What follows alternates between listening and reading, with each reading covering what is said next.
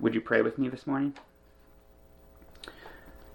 Father God, as we come to you this morning and explore this amazing letter from Paul to the church in Ephesus, Father, I pray that you'd be with us, that you'd be with me as I present to all of the people here today my thoughts on your word, Father. I just ask right now that you would bless me with wisdom, and that you would bless my mouth as I speak these words. And Father, I pray over this group of people today that are tuning in, and I just ask that you would give them ears to hear and hearts that are open to what you have to say, Father. And so with that, I just ask that you'd bless this service in your name. Amen. Excellent. Sorry, my eyes are a little bit blurry. So, Ephesians. Like I said, it's a book that I really never spent a lot of time studying in the past. I've read the epistles. I've read all the books in the Bible, but it's not something that I've really spent a lot of time in devotions reading through, kind of focusing on it and trying to get a better understanding of.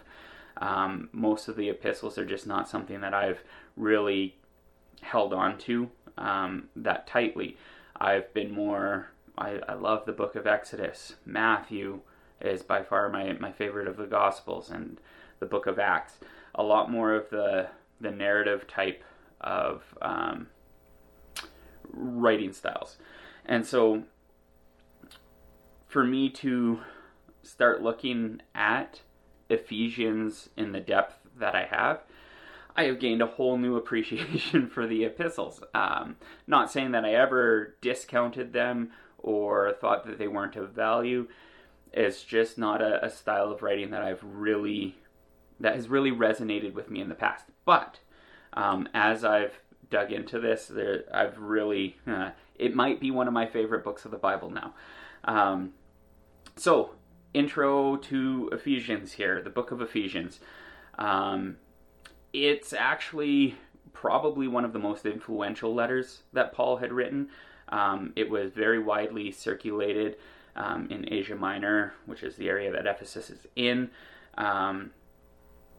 And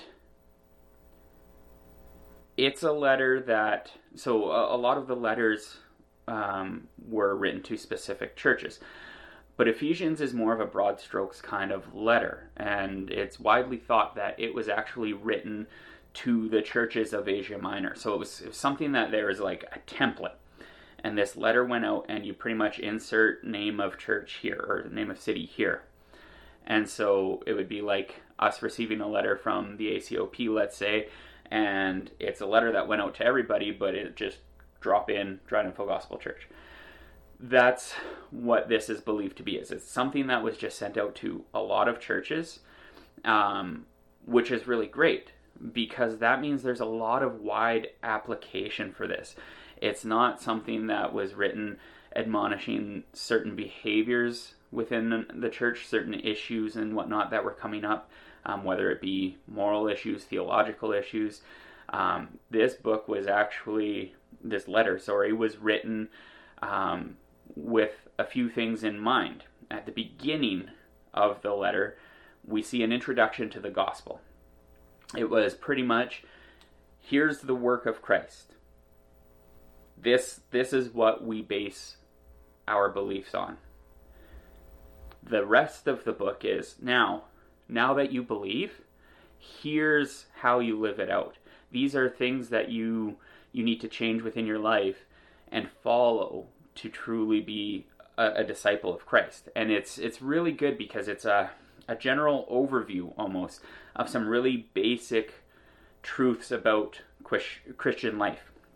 And I'm going to apologize. I keep looking down. My notes are down here. Camera's up here. I almost need like a teleprompter.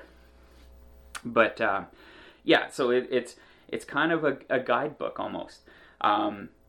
in a way, it's almost exactly what we're doing right now. It was Paul's way of reaching out to people that he couldn't be there seeing, spreading the gospel, the good news, the work of Christ, and then here's how you apply it. Here's how you live. So really, really interesting. Actually, it's almost the live stream of 2,000 years ago, except it was very slow, laggy live stream. So it's a really important letter. Like I said, it covers off a lot in very few words. I mean, in my little, well, not pocket Bible, but my one that I carry around with me, it covers over 4 pages. That's the book of Ephesians. It's very small, 6 chapters, 4 pages in my Bible. But there's a lot to it. Like I said, I could easily have done more than 6 Sundays preaching on Ephesians. So Tony Merida, the writer of one of the commentaries that I was reading for this, he breaks down why Ephesians is so important in 6 quick points. It deepens our understanding of the gospel. It magnifies the importance of the church. Its exploration has changed many lives. There's a lot of, I don't want to say famous Christians, but really influential people in the past who have recorded how Ephesians have actually touched their lives through their testimony. It's possibly the most contemporary of the epistles.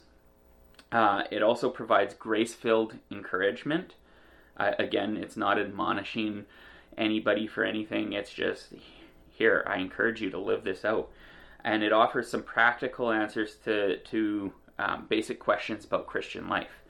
So really, really broad stroke. Like I said, it's got a lot to it for everyone, and it's not just, hey, you can't do that with your stepmom, right? There's things like that in the other epistles that aren't touched on in Ephesians. So we're going to dive in. We're going to start exploring it.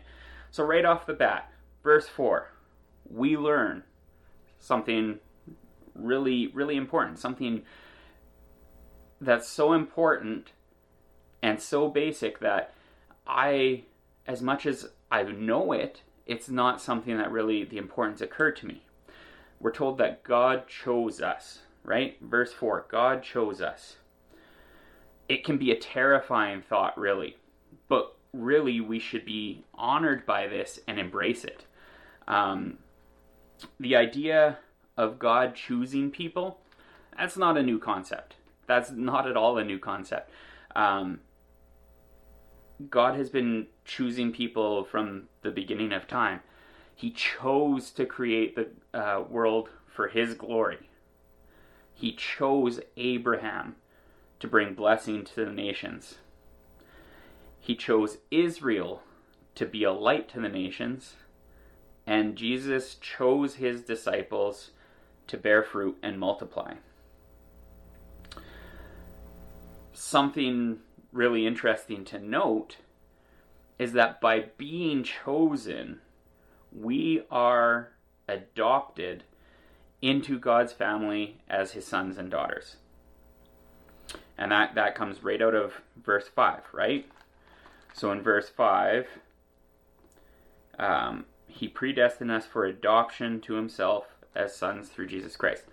We are being adopted. But what does that mean for us? What does it mean to be adopted by Christ? Or by God?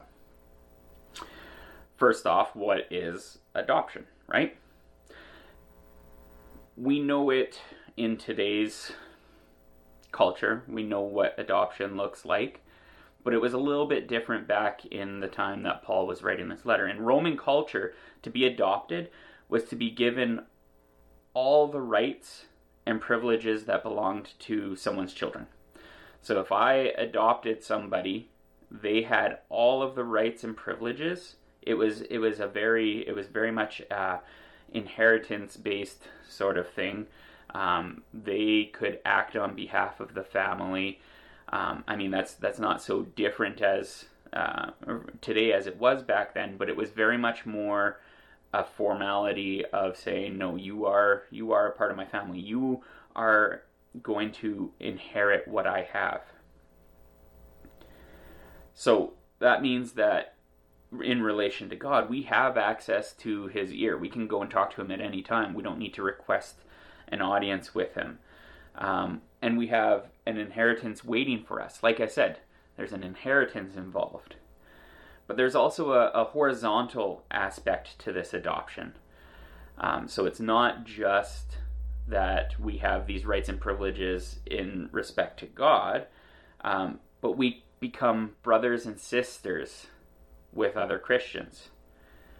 The church itself is a sprawling adopted family of sinners, essentially, right? We are all sinners, and we've all been adopted by God. The Father has adopted us. So we kind of inherit a larger family also because of this. What's important to note here too is that this adoption took place before the foundation of the world. God doesn't make mistakes. We've been called into this life that we're living since the beginning. Just the beginning. We've been called into this. We have always had a place. We're certainly here for a good reason. I mean, that's just it. God works everything together for good, right? So we're here for a reason. This he knew was coming, even if we didn't. Now, our adoption is through Jesus Christ.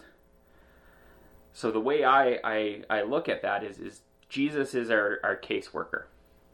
So only because of the work that he's done for us, that's why we can be adopted. It's the work that Jesus did that we can come to the Father and be adopted. He was here working on our behalf. He took care of the work that needed to be done. He did the paperwork, so to speak.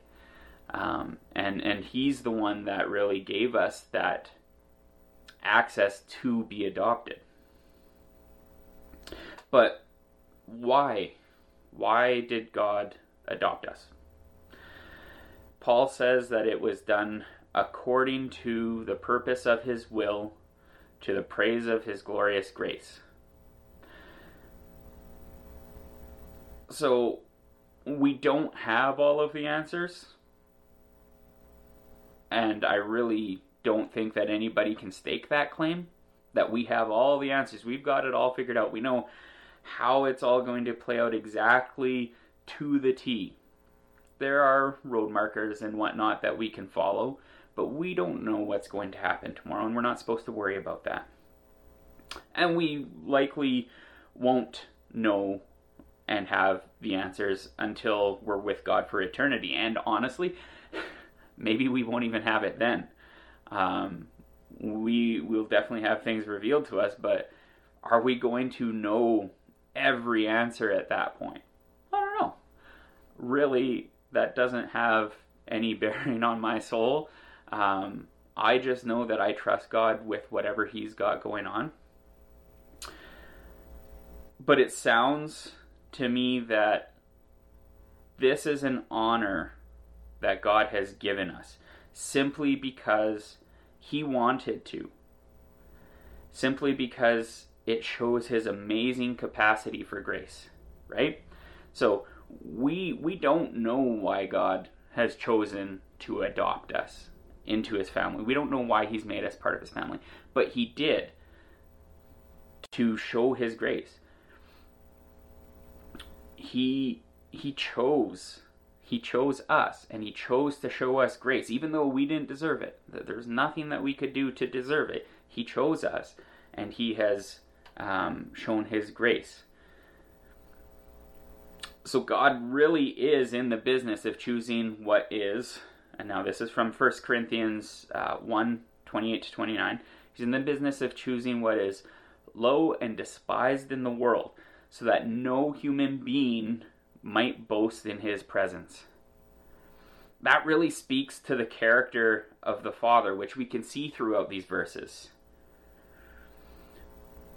It kind of shows me 4 evident truths about God. Verse 4 tells us God's loving, right? He chose his people out of love, even though he didn't have to. There was no rule written saying, hey, okay, here's my to-do list. After I create the world, I need to choose these people to do this and this. There was no rule. He did it out of love. And out of love, he gives us the option to choose him over our sin. He gives us that option because he loves us. He's sovereign. God choosing us, that's all part of his plan and fulfills his purposes. I don't want it to sound harsh, but it's not about us. It has nothing to do with us.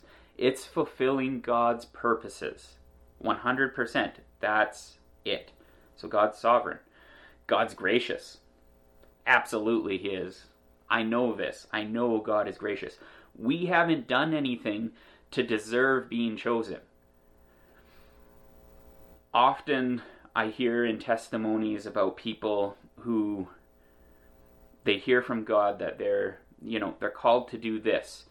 And they constantly ask, well, why me? Like, of all the people, why me? You know what? He's gracious. He's 100% gracious. We haven't done anything to deserve being chosen.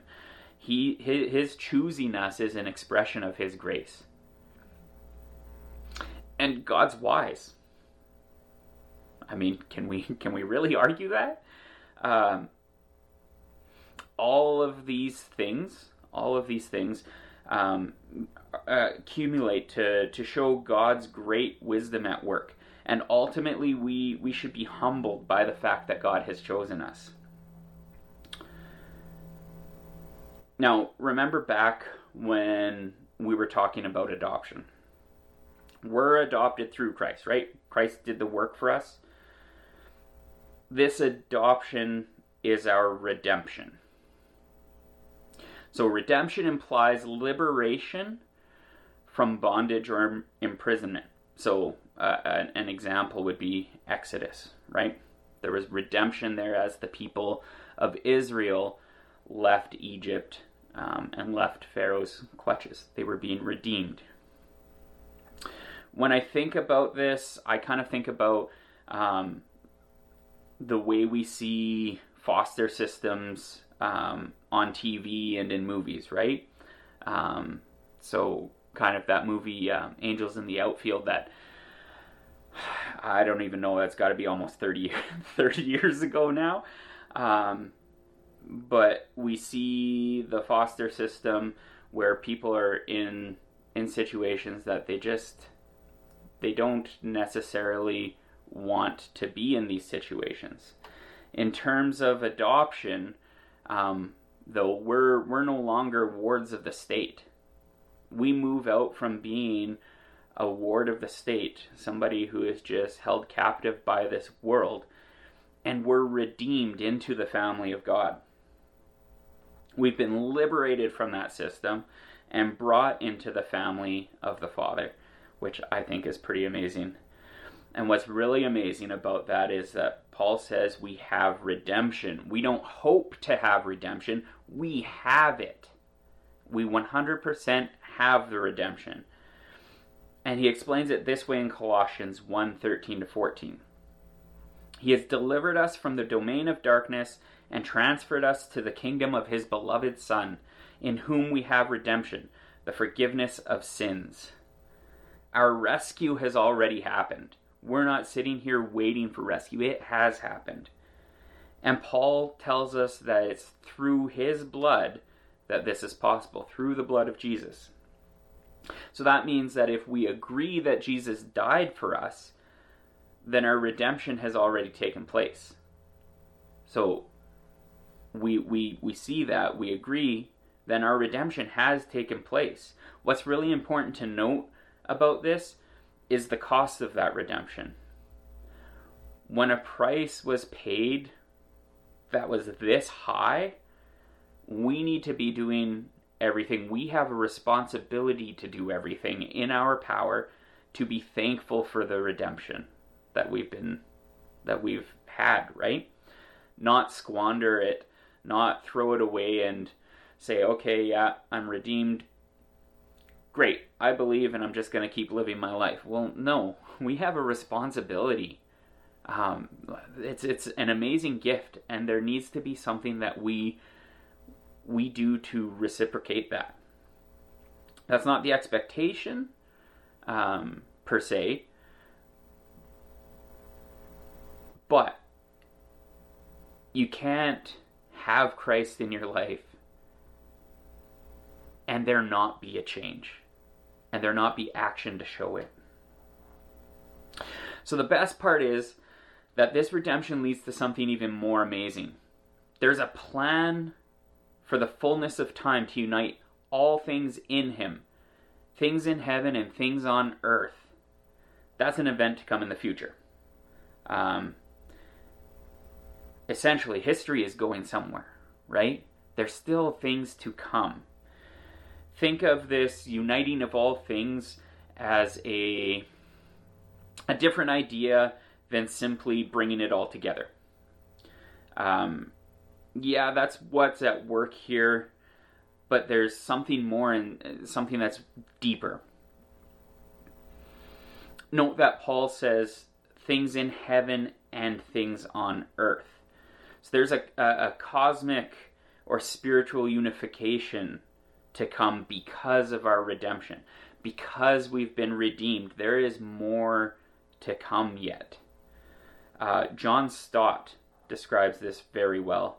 And he says, in the fullness of time, God's two creations, his whole universe and his whole church, will be unified under the cosmic Christ, who is the supreme head of both.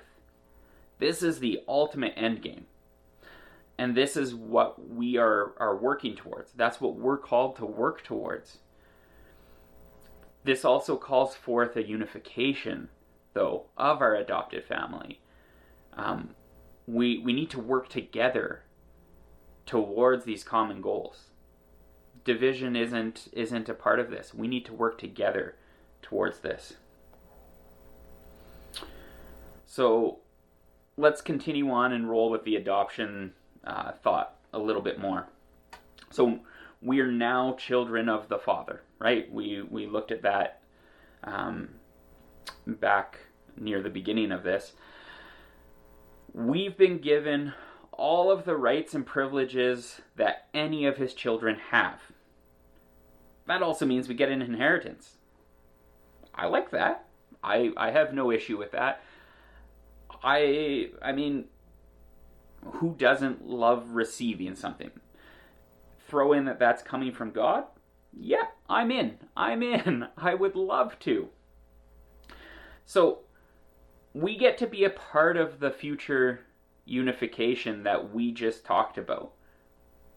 That's part of our inheritance. We get to spend eternity with the Father in his glorious presence, in his gracious presence. We get to see creation restored to the way it's supposed to be. I'm sorry, I'm getting goosebumps as I say this. I've read it over 100 times, but now that I'm actually saying it out loud, it just... yeah. These are all things that are to come. There's an inheritance coming, but it's not something that we can fully receive yet. So in the meantime, we've been given the Spirit. Paul says that when you heard the word of truth, the gospel of your salvation, and believed in him, were sealed with the promised Holy Spirit.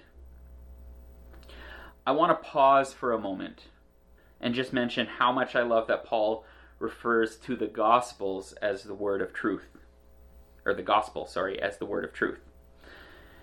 In a world of misinformation where we can hop on Facebook and find all kinds of alternative facts and whatnot, it's refreshing to remember that there is somewhere that I can always turn to read the truth, the absolute truth. Right here, This is the truth. If you want truth, go here. I suffer from a lot of anxiety, and I have noticed that I cannot spend much time on Facebook these days because it's just too much for me. I turn to the word of truth in those times. I find that it's refreshing, and I need to be recentered. So seals were used for a couple of things back in those days. Most commonly, we think of seals in terms of showing authenticity. Letters may have been sealed with a wax stamp. I love those things. It was almost like a signature saying, yeah, this is me. They're also used for what we know today as branding to show ownership. So cattle and slaves were branded to protect property from theft. These types of seals were outward to show authentic ownership of property. So much like those seals, we're given the Holy Spirit as an inward seal on our hearts to show that we belong to God. We're marked as an authentic part of His family. And without this seal, we can't claim our inheritance. This really still happens today. If any of you have ever been involved in dealing with a will, execution of a will, I mean, can you process that without showing your ID, without proving that you are the person that is supposed to be taking care of that will, dealing with that inheritance? No. I mean, there are steps that need to be taken to ensure that you are actually involved in it, and that you are a part of that inheritance process. So it still happens today. So Paul goes on to say that there is that the Spirit is the guarantee of our inheritance. So again, coming from the banking industry, I can relate to that idea of a guarantee. In farming banking, agricultural banking, we would take guarantee over your crops. So essentially, your crops were used as security against the line of credit sometimes. And if we ever had to turn that loan over and call on the funds, or recall the funds, we would pretty much take ownership of the crops. So a guarantee is saying that there's something coming to us, right? Guarantees during the time of Paul were relatable to a down payment or a deposit type of collateral. So that's really important language. It tells us that the Holy Spirit is just a small, tiny glimpse of what we get to look forward to. And if you've ever felt the presence of the Spirit, just that little bit, if it's just a small glimpse of what we get, that's incredible. So we get to look forward to His presence with us, His support for us, an eternal and intimate connection with God. The Holy Spirit gives us a taste of what's coming. It represents God's promise that we will have a part in the things to come. We will. We have that promise in the form of the Holy Spirit. Wow. Wow. I love it. And this is just the intro to the letter. He's explaining this. He's breaking it down for us. So, summary and application of this. What's really interesting, I didn't tell you my headers for my sections there. What's really interesting to note within chapter 1 here, within these verses, is that the wholeness of God is at work here. God has His whole self into this. We've been chosen by the Father. We're redeemed through the Son. And we're assured by the Holy Spirit. It's such an amazing feeling knowing that God is pouring his entire self into me, into us. That he would focus so much energy and attention on us that his whole self is poured into it. Who am I to be worth all of this? I'm one who has been adopted in and afforded all of the rights and privileges of a child of God, the Father. So now we've unpacked the first chunk of Ephesians, but what does it mean for us? Well, it means that God has chosen and redeemed us and given us a guarantee of his promises. But what's missing from this? The seal that we talked about was often used in business transactions. So there's two parties involved in a business transaction. What we talked about was a lot of what God has done for us. Now, don't misunderstand me here. Nothing we can do can ever cause us to deserve the grace that we've been shown. There is no action. There is nothing that we can possibly ever do to deserve it. However, it's important to note that we still have a responsibility. What I see out of this is what God's done for you. Now, later on in the book, we see some of that responsibility, but we're being told what God has done for us. We need to live as though we've received all of these amazing gifts from God. We need to live that life. We can't just say, yeah, we believe it, we accept it, and then turn around and walk in sin. We need to help other people become adopted into our extended family. I think of when families, I've known some amazing families over the years. Some of you are listening to this likely, who essentially adopt you into their family. They accept you in as one of their own. And it's amazing to me that God does that, and he charges us with the responsibility of spreading that. It's our responsibility to continue showing his love and help other people become adopted in.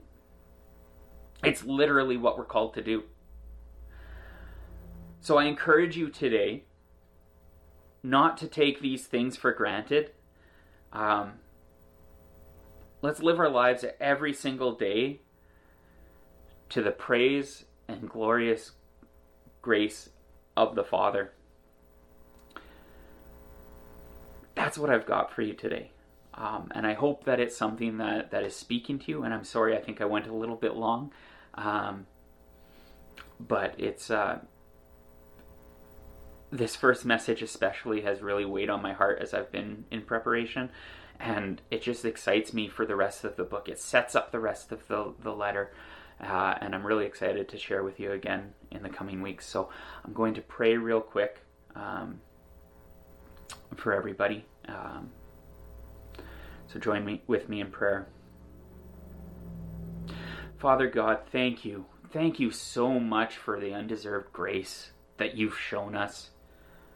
Father, that you've adopted us into your family, that you sent your son to be our caseworker and do the paperwork and get us in there. And Father, that you've given us a guarantee of the things to come, that we are marked by your Holy Spirit as inheritors of the future that you've got for us. God, it's just so amazing that you've laid it all out there for us, and you've put every ounce of your being into relationship with us, Father. I thank you that you're chasing after us so hard, Father. Some of us don't get the hint right away, and some of us need that outpouring of your whole being to just notice and make a change in our lives, Father. So God, I just pray that this touches hearts today, that it really resonates with people. And Father, I pray that you'd bless everyone who's listening today, Father, and that you'd help them know that even if they don't see it, if they don't know that they're loved by the people around them necessarily, that they would know that they're loved by us.